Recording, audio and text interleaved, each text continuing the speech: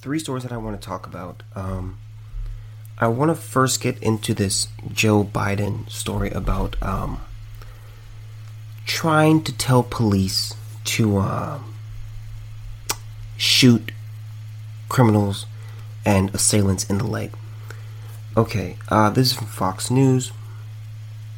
Law enforcement groups blasted Joe Biden for again suggesting training police to shoot suspects in the leg is a viable way to avoid fatalities, decrying the proposal as dangerous and ignorant. During an ABC News town hall Thursday, Biden gave the shooting advice while talking about broader police reforms, which have been on the public conscience since the killing of George Floyd sparked nationwide racial unrest. There's a lot of things we've learned, and it takes time, but we can do this, Biden said. You can ban chokeholds. You can teach people how to de-escalate circumstances. Instead of anybody coming at you, and the first thing you do is shoot to kill, you shoot them in the leg. Okay, so let's just address that. Again, so let's just talk about I've talked about de-escalation. The way de-escalation works in any circumstance, whether it's an angry person, at a grocery store, or at the airport, or wherever, you have an accident. There's escalation. There's adrenaline. It takes all parties involved to de-escalate the situation. So that's where de-escalation comes in. They say, okay, it's the police's job to just de-escalate. No, it isn't. It's the job of the police. If you want to talk about de-escalation, there's the police side, there's law enforcement, and there are the individuals involved who are dealing with law enforcement. If there's a guy who's yelling and screaming and getting violent and resisting, and the police keep trying to calm him down and it's not working, it's a two-way street. It's like respect. It's a two-way street. You have to work together. So I've already discussed that, but let's talk about shooting people in the leg. Joe Biden has watched one too many movies. It is extraordinarily hard. First of all, if you're in a situation, okay, I won't even get into that. Okay, so what is the largest part of any person's body? It's their center of mass. It's where their organs are. It's it's pretty much like a rectangle. Okay, my arm is not going to be nearly as big as my chest. My center of mass area. My leg's not going to be as big as that. My leg is skinnier. It's going to be very inaccurate if you're trying to shoot at someone's foot or someone's arm or trying to shoot the gun out of someone's hand. Stop watching movies, Joe Biden. The reason that you shoot at someone's center of mass is because that's the easiest target to hit. If someone is coming at you, you're not going to shoot them in the leg. One, because first of all, they're coming at you. So the distance between you and them is closing. It's decreasing. Okay. You don't know what they're trying to do to you. You don't know if they're trying to kill you, hurt you, or what. But you do know that they are coming towards you. Okay. If you're trying to shoot them in their leg, keeps moving. Why? Because when you run or walk, your leg moves. When you jog, your leg moves. When you run, your leg moves even faster. So it's extraordinarily hard to shoot them in the leg. But what's not really going to be moving is their center of mass. They can try to dodge a bullet. It's probably not going to happen because you just can't move fast enough to dodge a bullet. Intentionally. Police officers and law enforcement groups pounced on the suggestion that officers would train to shoot someone in the leg rather than center mass, the largest part of the body that has long been the firearms training target. John Evans, president of the Buffalo Police Benevolent Association, told Fox News that Biden's suggestion is absolutely ridiculous and incredibly ignorant. The guy's clueless, Evans said, and I know he's just trying to appease his left-wing base, but it's really a foolish statement. See, that's really amazing. They never talk, again, the left really, they embrace the criminals. They embrace the ones who do things and go against law enforcement, because the left just hates law enforcement. So what you have is they say, okay, well, if they're coming at you, don't try to kill them. Or it's like, okay, well, how about you tell the criminal, don't point guns at officers, don't run at officers. I promise you, if you just de-escalate the situation, your chances of getting shot, or anybody getting shot, or any shots even having to be fired, dramatically drops. The number one cause, the number one factor is behavior in these incidents. How does the person behave? Do they just comply? Do they run? Do they hide? Do they fight? Do they harass? What do they do? Do you remember that story that I told you about, where that guy kidnapped those two ladies? And pretty much he took them away, and then the police, got to where he was, and he just surrendered. The first thing he did, he shut the door, and he knew he was outnumbered, and so the law enforcement said, okay, everyone in the house crawl towards me, crawl towards the sound of my voice. Everyone crawled out. No shots were fired. Everyone exited the building, everyone exited the house, and the kidnapper, he did not get shot, he did not get body slammed, he did not get chokehold, he did not get tased. He simply obeyed procedures, and he obeyed the officer's commands, and he just came out towards them and crawled on his hands and knees, and he was fine. So it's about behavior. What do you do in these incidents? Joe Grimaldi, vice president of the National Fraternal Order of Police, dismissed Biden's suggestion as completely ridiculous, unrealistic, and a pandering talking point. Shootings are dynamic situations, and we shoot to stop the threat. My dad was in the military, and he always, he used to be a Marine, and he said one of the first things they teach you is to kill, not to maim, not to knock out.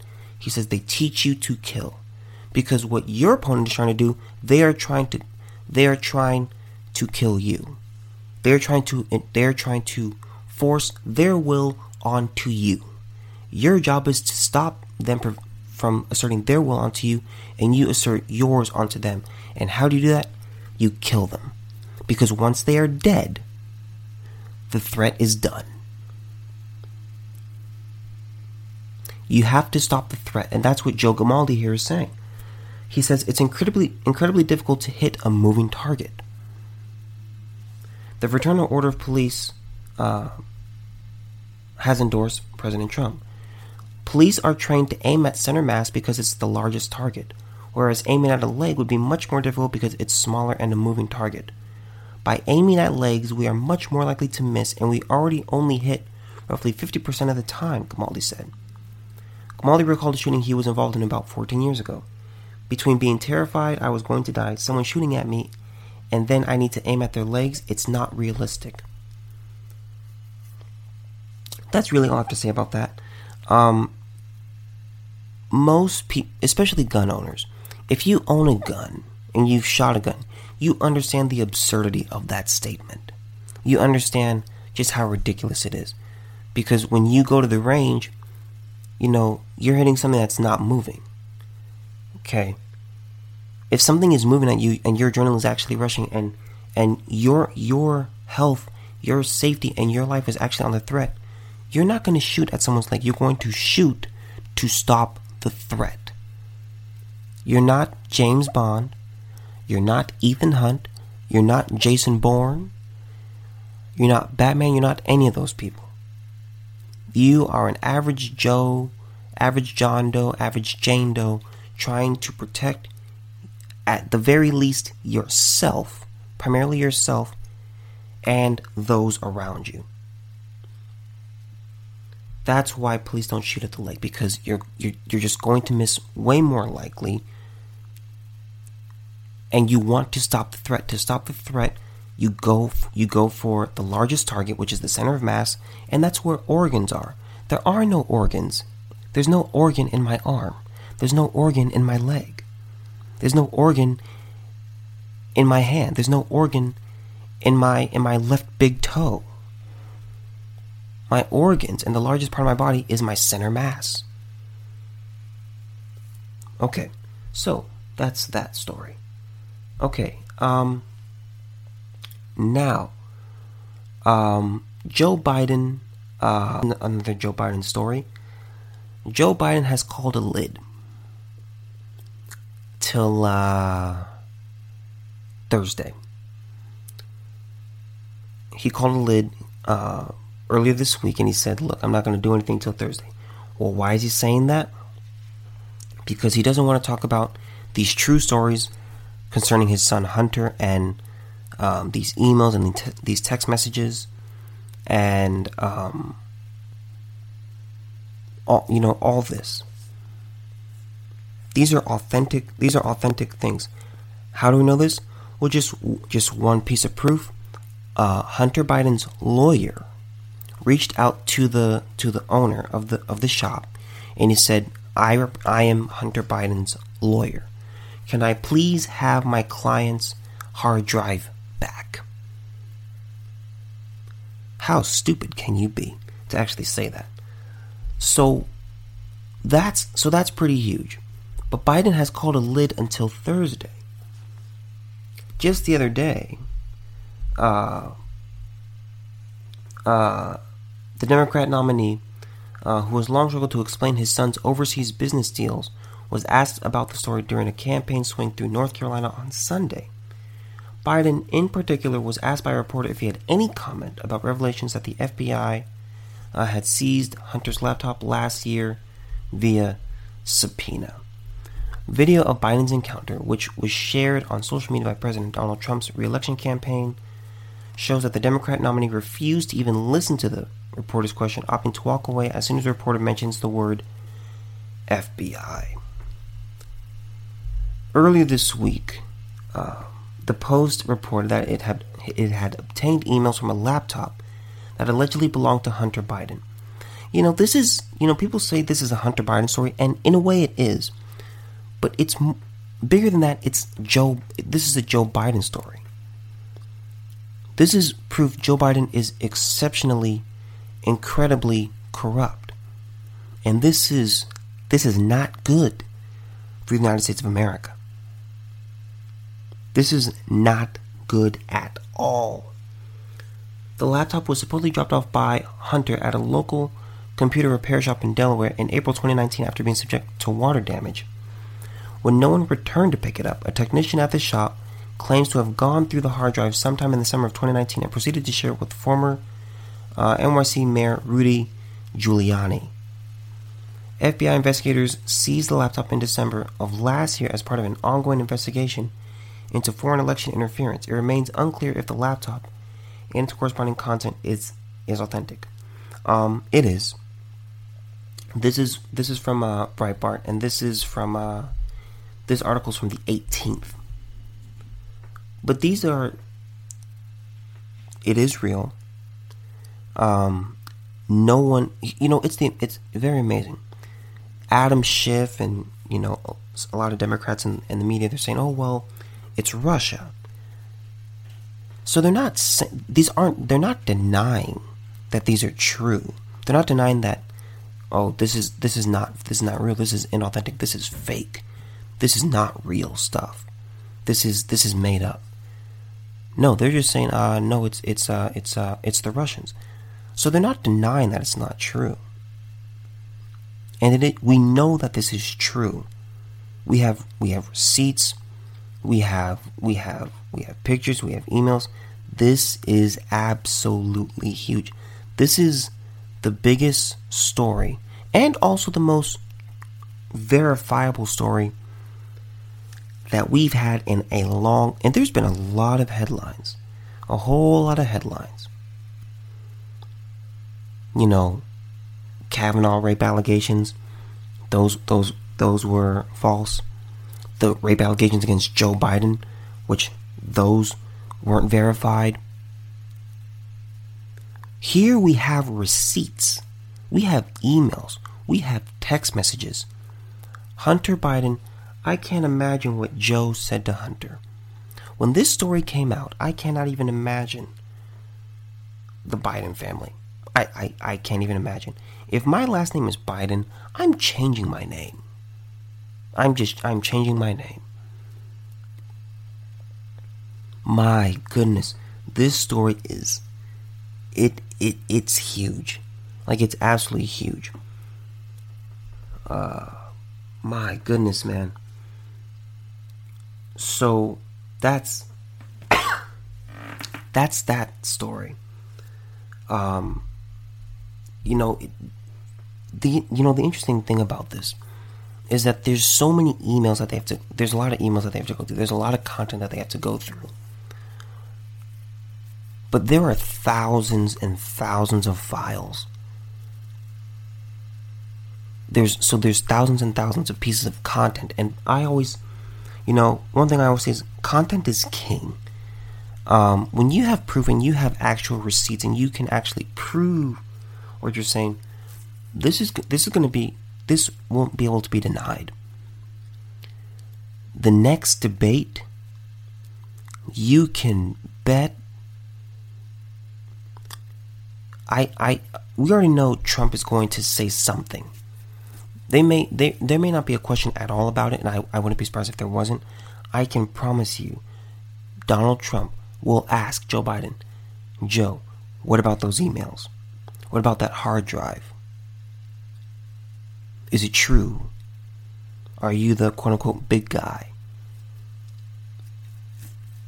All these things are going to come out on this. It's just a matter of time. And this story is going to go past, 2020. This is an enormous story. I mean, this is absolutely huge. Okay, so enough politics. Let's talk culture, which is my preferred subject. So San Diego school districts have gone woke. So they have overhauled the grading system to combat racism. This story is sad. It is laughable. It makes you shake your head. It makes you shrug your shoulders. It incites a lot of emotion and reaction. The new grading system will not take into account non-academic factors like late work and classroom behavior. Lord have mercy. The San Diego Unified School District last week approved a major overhaul to its grading system as a part of a larger effort to combat racial discrimination. The new changes came in response to data that showed disparities between the percentage of white and minority students who received D or F grades. According to the data, black students accounted for 20% of all D or F grades during the first semester of last year, while Native American and Hispanic students each accounted for 23%. By comparison, white students made up 7% of all D or F grades during that same period. Under the district's new system, non-academic factors like late work and classroom behavior will not be counted toward their overall academic grade. This is ridiculousness. This is absurdity. This is asinine in all caps. Listen to this. If we're actually going to be an anti-racist school district, we have to confront practices like this that have gone on for years and years, Barrera said. I think this reflects a reality that students have described to us, and it's a change that's a long time coming. This is so stupid. It's so stupid.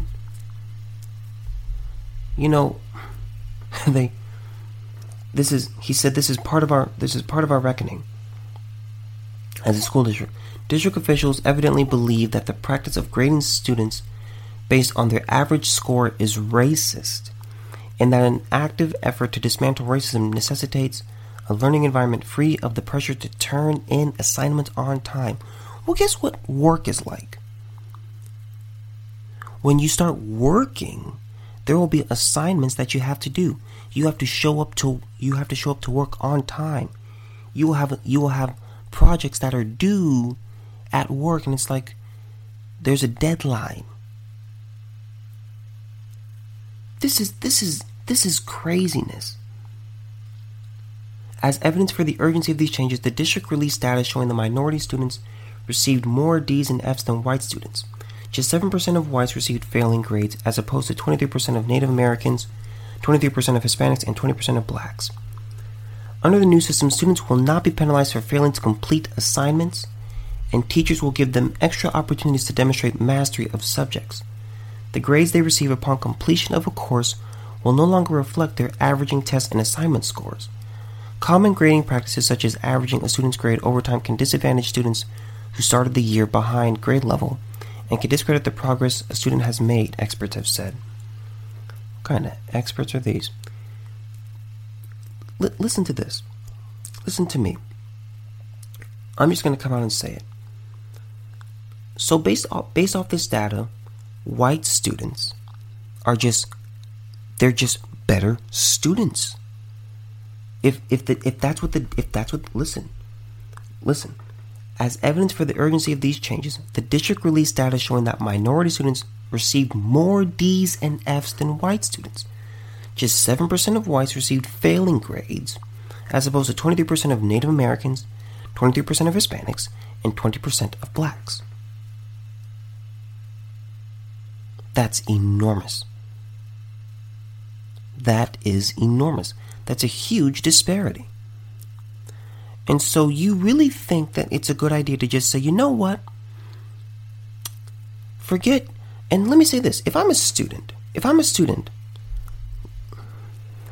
there's now no reason for me at all, to complete any assignment that's turned in, that's assigned. If I were in high school or middle school or whatever, and a teacher assigns me an essay, why would I do it? It makes no difference. It doesn't matter. They did not think this through at all. Part of your grade is, okay, how do you do on assignments? How do you do on tests? How are you acting in the classroom? These things actually matter. Learning environment free of the pressure to turn in assignments on time. Here's what you're hurting students, because what's going to happen is they are eventually going to go to secondary school. They're going to go to college. And in college, and let's say colleges even adopt this. Let's say the stupid ones adopt this. And they say, okay, even forget college. Go to work. My dad is a systems specialist at an aerospace company. He has assignments that are due every day. He has meetings that he has to coordinate. He has to do all these things. He talks, with the military and, the DOD. He talks to a whole bunch of people. There are deadlines that he and his coworkers have to meet. So now is the new rule just going to be, well, you know what? I'm just not going to do it. I want you to pay me, but I'm not going to do the work. I'm not going to do the work, and if I do the work, I'm going to turn it in whenever I want. That's not the way life works. You have deadlines. Imagine if we actually lived like this. Imagine a society where we live like this, where you do things, you can do things. See, here's what they're doing. They're removing consequences. What the districts are doing in San Diego is they are removing consequences. They're trying they're teaching kids indirectly that your actions don't have consequences. You don't want to do that essay? Okay, that's cool. You won't fail. That won't hurt your grade. That won't hurt your possible prospects of going to school. You don't want to do that. You don't want to take that math test? That's fine. You don't want to come to school? That's fine. You wanna just get up and leave in the middle of class? That's fine. You don't want to do that book report? That's okay. You're teaching kids that actions don't have consequences. But there is an old law. It's even in the Bible. There's sowing and reaping. Or if you want to remove religion from it, cause and effect. You do something, it leads to something else. And what they are doing is they're saying, forget that. Whatever you want to do is okay. We're not going to punish you for your incompetence. We're not going to punish you for your low grades. You can do whatever you want, whenever you want, however you want, and there are no negative repercussions. This is amazing. This is absolutely sickening. Let me say this. If I'm a parent, and my kid is in any of these districts that's implementing this, I'm taking my kid and I'm putting them somewhere else. Either I'm homeschooling them or I'm putting them in another district. I don't care how much my kid kicks and screams or says, "Oh, I hate you," or "You're making me leave all my friends." I'm removing my kid from that environment. Why? Because one of the things that school teaches, and one of the things that grades teach, assignments teach, is the law of cause and effect, the law of sowing and reaping. If you want to do well, it takes time. If you do bad on an assignment or a test, there are consequences. There are negative consequences. If you do well, there are positive consequences. But now, what this district is trying to put in the minds of these kids is that there are no negative consequences for your actions. Think about this. If I'm a kid at all, I'd be looking at this and be like, so pretty much what you're telling me, and I'm sure there's a whole bunch of kids there rejoicing, I don't have to do any assignment ever while I'm in this district. You can't punish. I don't have to do work. I can do it whenever I want, if I want to. And if I don't want to, well, there's nothing you can do about it. You can't give me a D or an F. This is ridiculous. And let me say this. If I'm a high-achieving student, say I'm on track to be valedictorian or anything like that, you're trying to get that 5.0, let me say this. Get yourself out of that district and go somewhere else. I don't care if you're a junior going into your senior year.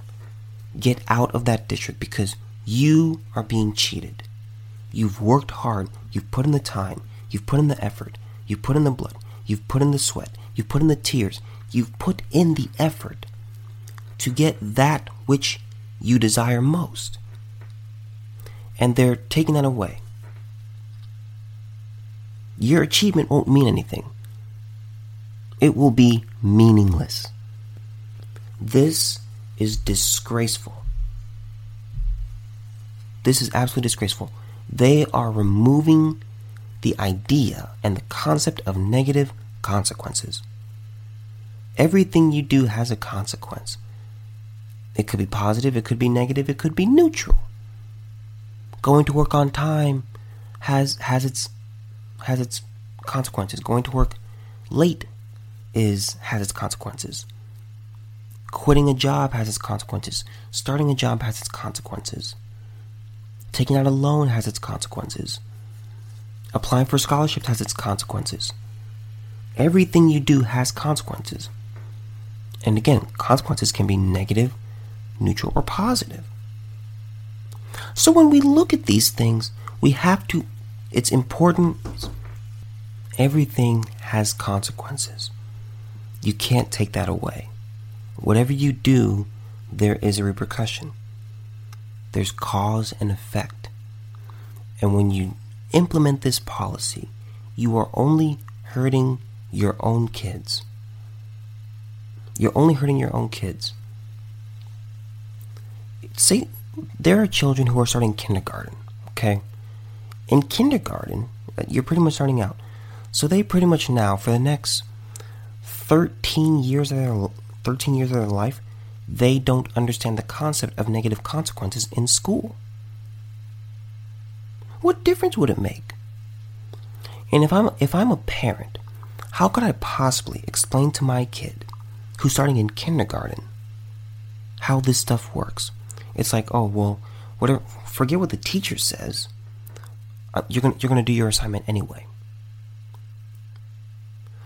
Well, now I'm just doing this because I don't want to be punished by you. But my grades are going to be the same as my constituents who don't do the assignment, who ignore those things, who don't want to do it. Why should I? If I were a kid and I told my parent, and my parent said, "Okay, you're going to do it anyway," I would explain it to them. Okay, why should I do it? Explain to me why I should do it. Why should I take the time and invest to do this assignment when it doesn't matter at all? Whether I do it, don't do it, whether I do it and turn it in 2 months later. What difference does it make? This is wrong, and this is absolutely sickening. If I'm a teacher in this district, you must protest this. Teachers, parents, high-achieving students, you need to fight this so hard. I mean, do whatever you gotta do.